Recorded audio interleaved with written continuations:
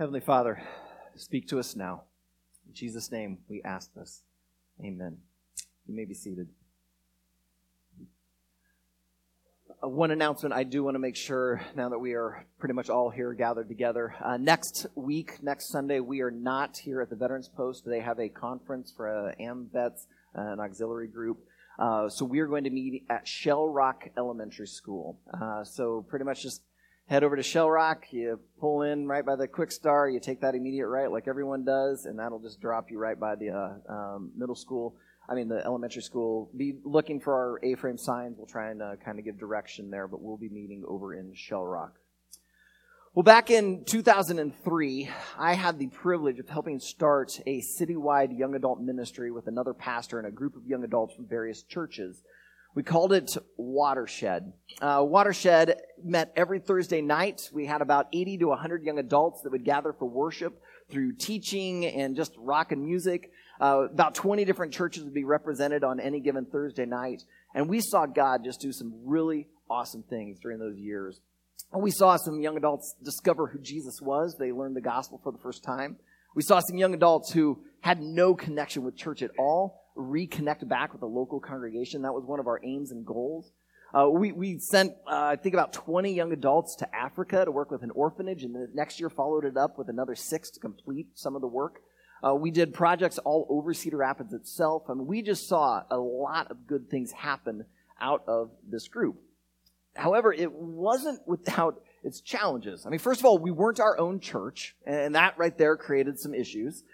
Plus, we were working with young adults, and they were learning how to adult. And so that would sometimes bring up some issues. You don't know how messy it is when a boyfriend and girlfriend break up and they're all in the same friend group. It was rough. And then occasionally, we kind of like Riverwood would have to look for a new Thursday night location. So we had some challenges and issues. I remember one time our leadership team was meeting, and we were facing a critical issue. I wish I could remember the details of it. But what I remember most were some of the emotions and feelings that were going on. I remember a couple of people were of one opinion, and a couple others held an opposite opinion, and the rest of us just kind of were stuck in the muddy middle. And the good thing was our group got along fantastically. So there was no yelling or arguing. We just didn't know what to do and how to go forward. And all of a sudden, one of the team members spoke aloud and said, "What is our mission?" And like that, we had incredible clarity. Our mission was really, really simple. It was to invite young adults from Cedar Rapids to go deeper with Jesus in their spiritual journey. And we did that through worship on Thursday night, biblical teaching, rock and worship, and that was it. And as soon as those words were said, we knew what to do. It was almost like this reset button had just been hit, complete clarity came about, and we knew how to move forward. Every once in a while, we need a spiritual reset. Sometimes we just need something to come in and kind of just push a button and clear things up for us. If you're married, there might have been times in your marriage where you and your spouse just aren't getting along. You're kind of annoying each other. You're just kind of, picking at each other. You're not saying exactly the nicest thing. I know, okay, this is just me and Leanne. I can tell by your faces that everyone else is doing great and awesome. But in our marriage, every once in a while, we just need a reset. And it's amazing what a date will do, or just getting to sit down on the couch and just have a good, healthy conversation. And suddenly, after that, we look at each other like, man, you're my best friend. It's just the reset that we need.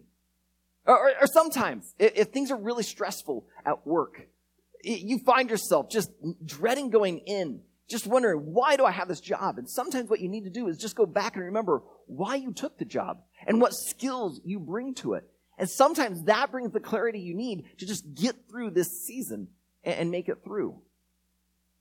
Sometimes we just need a spiritual reset. It's a bit like being in a strange city, and you're trying to get to a location, and suddenly you realize you're lost. What do you do to reset yourself? You pull out a map, whether it be on your phone or the old paper copy, and you figure out where you are and how to get where you need to go. That's what we need sometimes, is a reset, a map that helps us to know where it is we're trying to go. That's what we're trying to accomplish through these 21 days of fasting and prayer. We're trying to give you a chance to hit the spiritual reset button, to hand you a map, to help remind you where it is that God is calling you to go. Last week, as we kicked off this committed series as part of these 21 days of fasting and prayer, we went to 2 Timothy.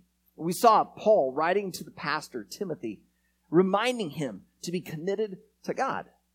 The natural gravitation of humanity is to be committed to self. And yet we saw Paul describe what a commitment to self looks like. And it wasn't very pretty. And instead, what we need to be is committed to God. But because there's this natural gravitation towards commitment to self, we need a reset button. We need some sort of map to remind us how to get back to that commitment to God. And that's what we're going to see Paul do today. He's going to remind Timothy, you have a map.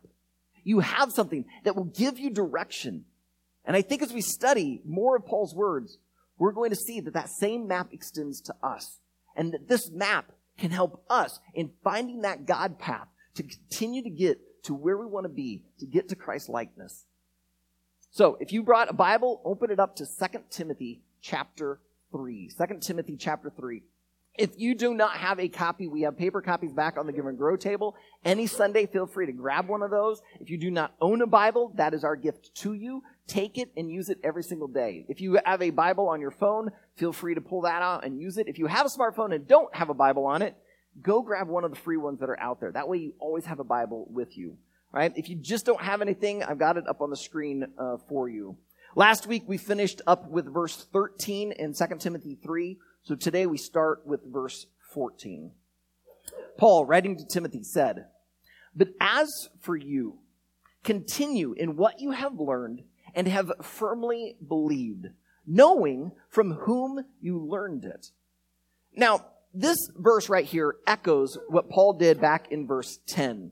When we started chapter 3 last week, we saw by verse 2, Paul starts talking about people committed to self. He called them lovers of self. And he starts listing up all of these things through all the way through verse 5. And then in verse 6, he starts showing how those who are really committed to self, the destructive path that it ends up taking, you end up being completely opposed to the will of God. And so he was warning Timothy, don't be like those who are committed to self. Instead, be committed to God. And we saw in verse 10 that he says to Timothy, you, however, don't be like those committed to self. However, be committed to God. Be committed to the gospel. Well, Paul can't help himself. As he's talking, he ends up veering back very slowly in verse 13, talking about those committed to self. He calls them, deceived, being deceived, evil people.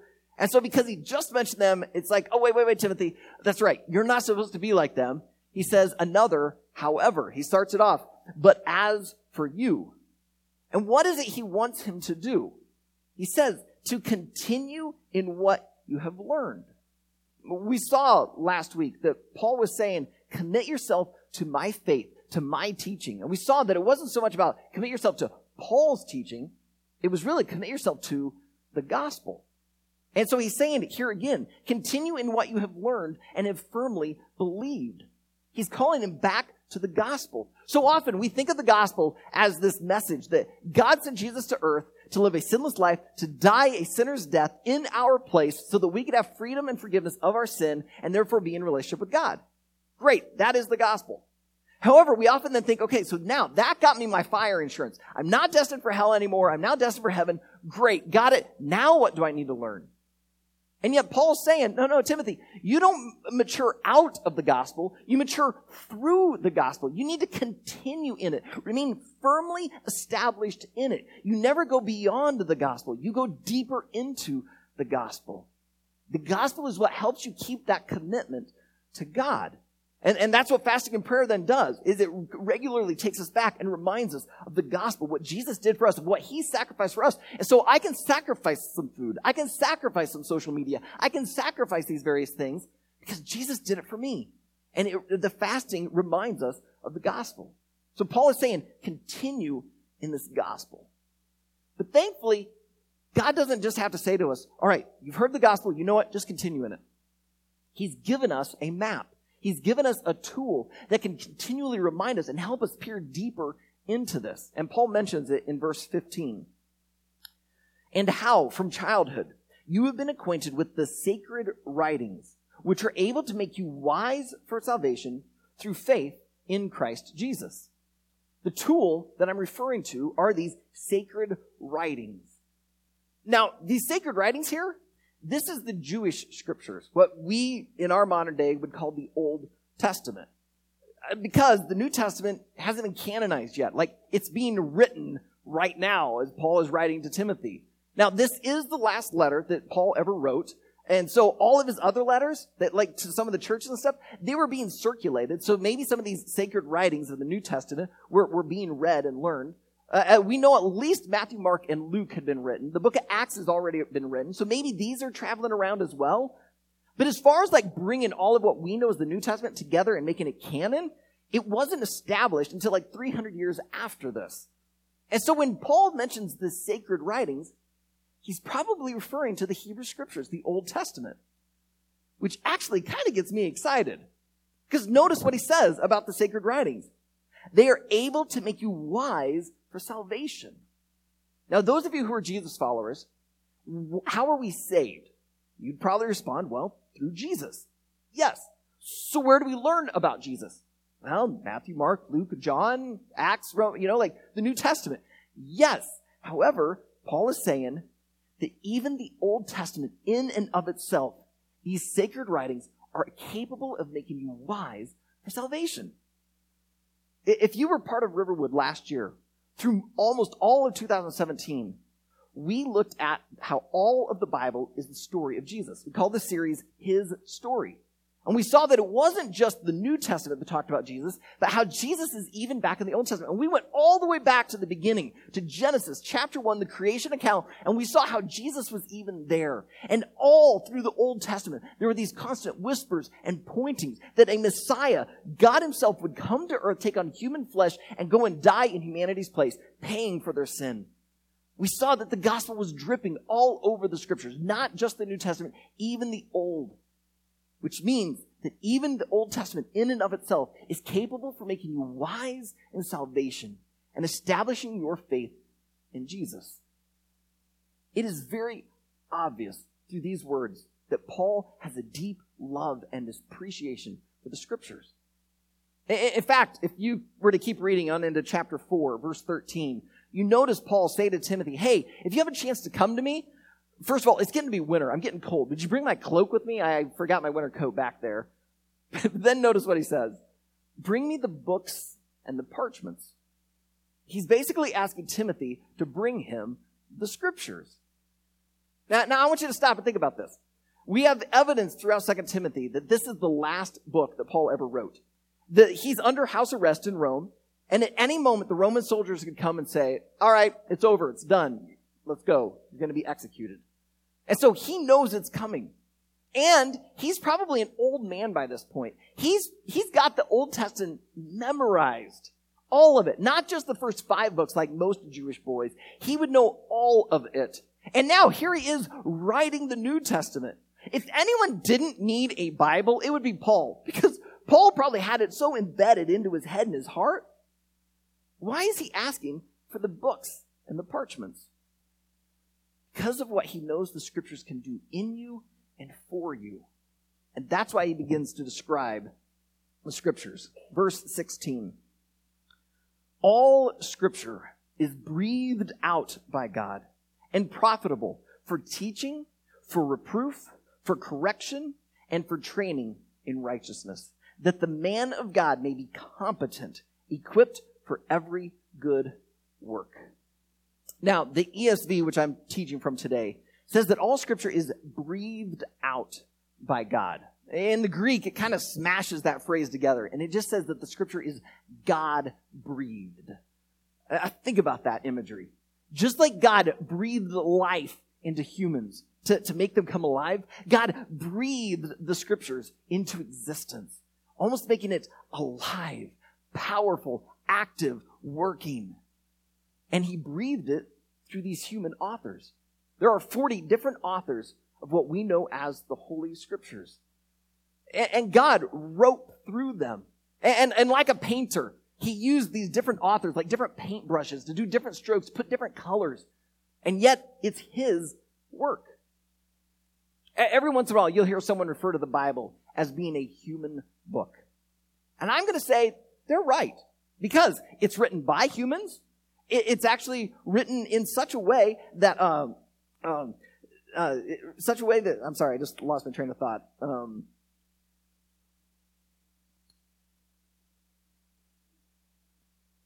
Heavenly Father, I just pray right now that all the thoughts that are swirling around in my head would be gone. This isn't about me. This isn't about a performance. This is about your people and what you want to do in them. God, your scripture is powerful, and I don't want it to be attractive because I make it sound that way. I want it to be attractive because it is that way.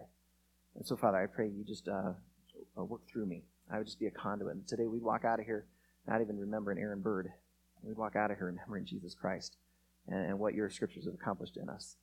So, Father, I just ask that you would continue to take over and teach us, because we need this today, God. In Jesus' name I pray and ask for this. Amen.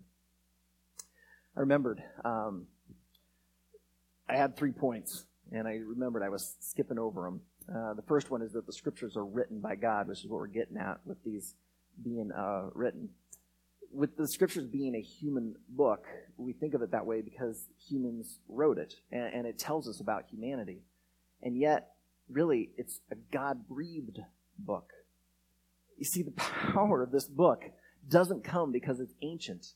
The power of this book doesn't come because it's well written and some really qualified authors contributed into it. The power of this book is because it's God-breathed. It's his book, first and foremost. So yes, when someone tells you it's a human book, you can agree with them. It's just not first a human book. It's his book. And that's why this thing has power. And that's what Paul is trying to get at there in verse 16. The first thing is we see that it is profitable, that the scriptures are profitable. The word profitable could also be translated useful. Right? And that's nice to know. It's useful. It can be applied into life. But to be honest, I kind of like the word profitable. Think about a business. What would make a business profitable? Well, that it has a lot. Like it made a lot of money. It's got lots of resources. It has so much. Well, guess what? The scriptures are profitable. They have so much to offer you. And what is it profitable for? What is it useful for? Well, Paul tells us 4 things. First, that it is profitable for teaching. For teaching. So often when we think of teaching, we imagine a classroom setting where everyone's sitting down in chairs or desks facing forward, and there's some sort of sage on the stage teaching you the wisdom and knowledge. And that's how we think about gleaning it. But so often in a classroom type setting, it's about math, science, history. And honestly, the scripture has some of that stuff. Like you can go and learn some history from the scriptures, but it teaches us so much more than just that. It teaches us about Jesus. It teaches us about the gospel. It teaches us about God so that we don't fall into just some mythological thinking about him. We begin to understand who he truly is, that he's this God who's 3 in 1, and he's omnipresent and omnipotent and all these things. And we learn it from the scriptures. It's profitable for teaching us. I think most of us would agree. However, so often we approach the scriptures wanting to get information. Some of us, that's just a little bit the way we're wired. We like to learn. We want things to be deep. And so we love the scriptures, make it, it's profitable for teaching. But Paul doesn't stop there. It's not just for teaching, just to fill our head. He's saying that it's profitable to do so much more than that. That's why the second thing he points out is that it is profitable for reproof. For reproof. Now, some translations translate that rebuke. And that's not bad. But what I learned this week is that the Greek word, it actually means that rebuke, means to expose your sin in order to bring correction. To expose your sin. Right now, on Twitter is a movement called the Me Too movement. These various women and a few men are getting on Twitter and other avenues and sharing their story of being sexually assaulted. And often the story is about some powerful man, whether it be in Hollywood or television or politics or even within the church, who used his place of influence and position to try to gain certain things from this woman sexually. And now the women are telling their story. They had kept it hidden for so long because they were so embarrassed. They thought they would get in trouble, that it would make life more difficult for them. And now they're beginning to share it. And what's happening is a lot of these guys are starting to lose their jobs. They're losing their influence. They're losing respect. All because their sin is being exposed. That's what the scriptures do to us. They tell our story. They expose us.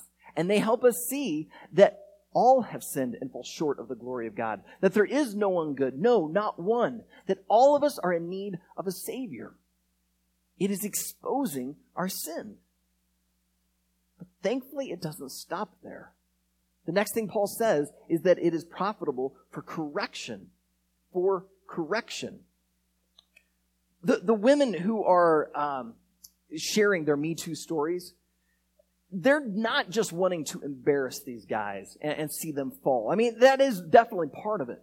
But really what they deeply want is to see change. They don't want to see any other woman get abused the same way that they did by this man. They want the man to change in the way he views women, the way he approaches life, to change.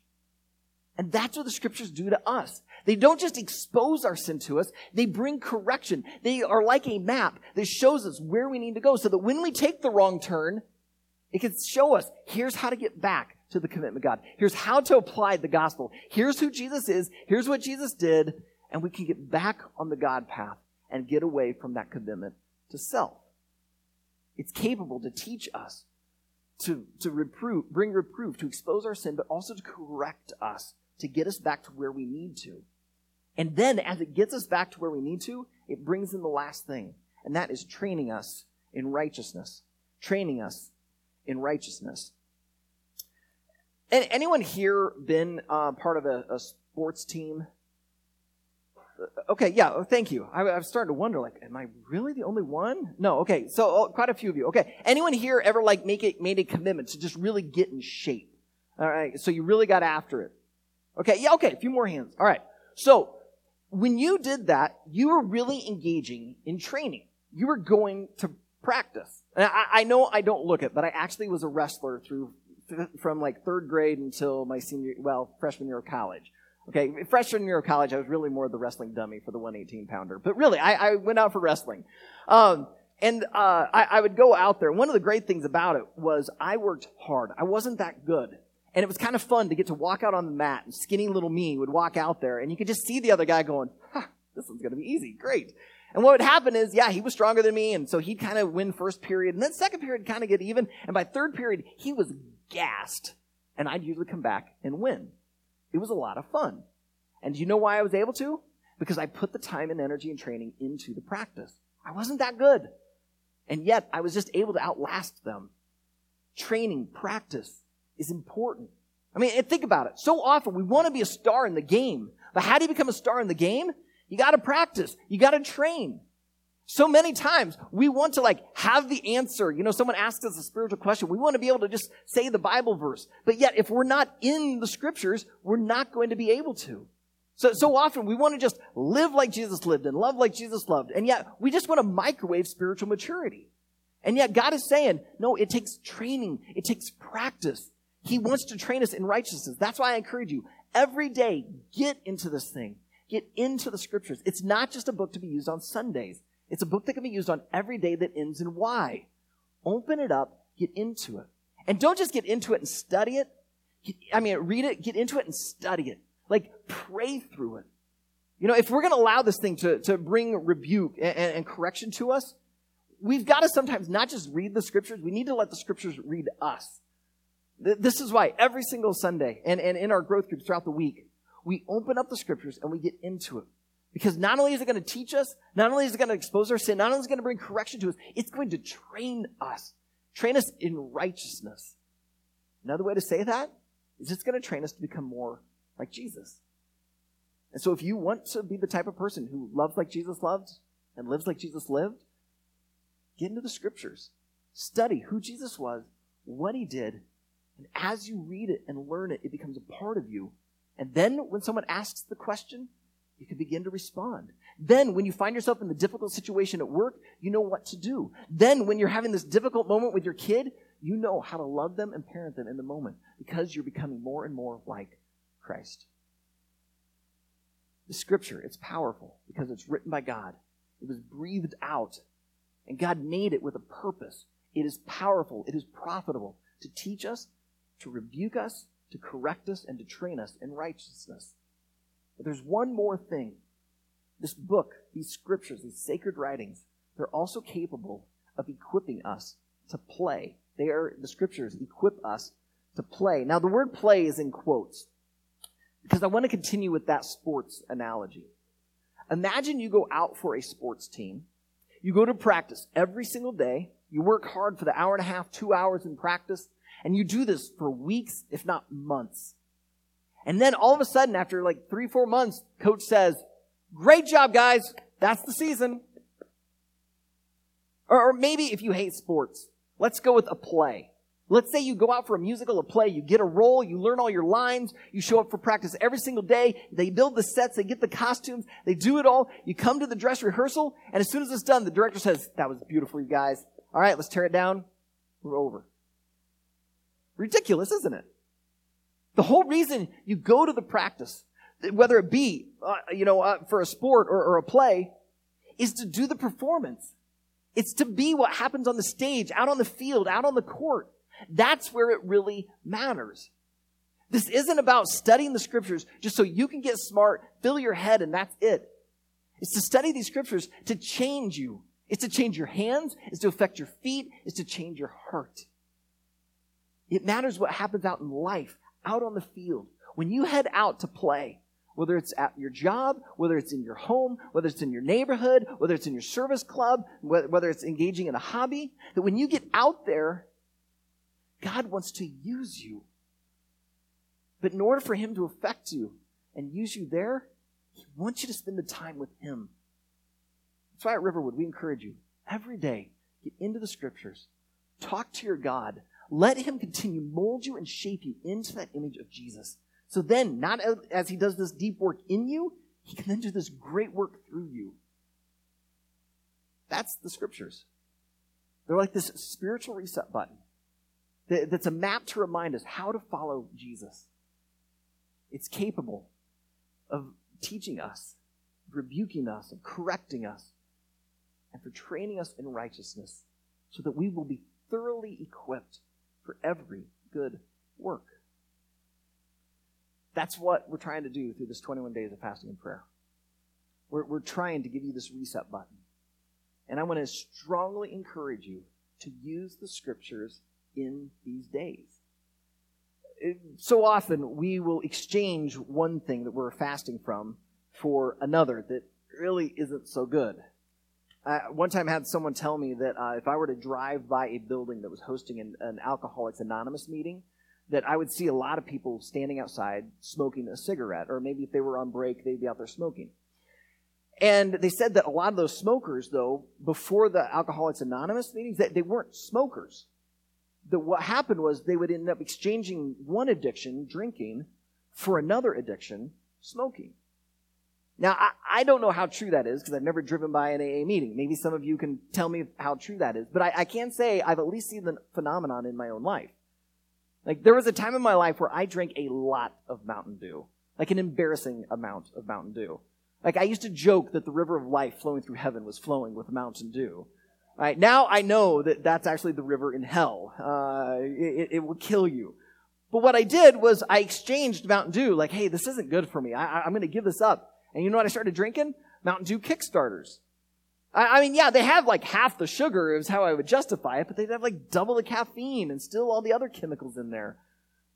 Or another one I would do is I'd realize I'm spending a lot of time on my phone. Like, this game is just kind of taken over. So I would delete the game to save myself some time, only to replace it with time on Twitter.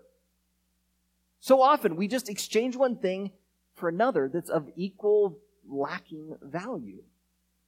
As some of you are in this 21 days of fasting and prayer with us, I'm going to encourage you, don't make an even exchange. In other words, if you're trying to fast from TV, don't exchange it with your phone or your computer. If you're trying to fast from food, don't just go and exchange it like for getting some chores done during that same amount of time. Instead, I'm going to encourage you, exchange it with the scriptures. That if normally the first thing you do is you look at your phone and you're saying, yeah, no, during these 21 days I need less time on my phone, then when you put your phone, put your Bible.